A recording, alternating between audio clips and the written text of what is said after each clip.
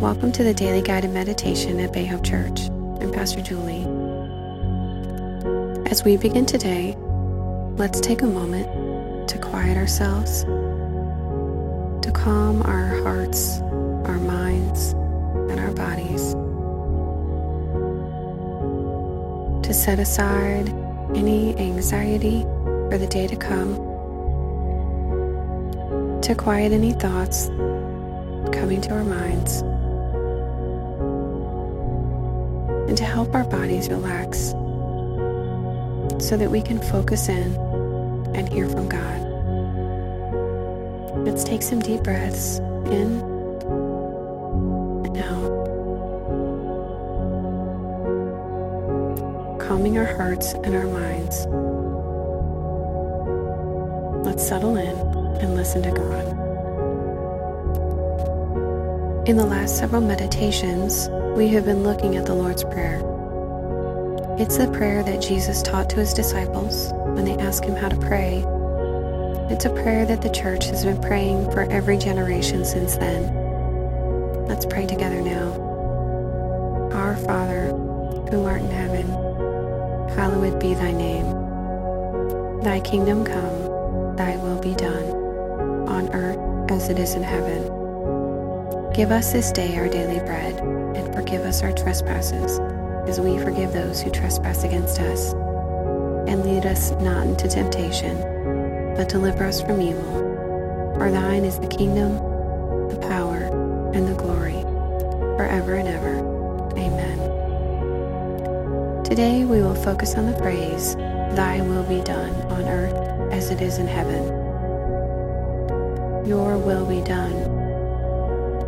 This phrase joins us in with God's plan. In saying, Thy will be done, we are laying down our own desires and demands. Thy will be done acknowledges that God's plans are higher and better than ours. Our nature is to follow our own way and demand what we want and what we think is best of God. Thy will be done acknowledges that God is in charge and we are not. It means that even when we don't like it, even when we don't understand, we know that God's will is greater.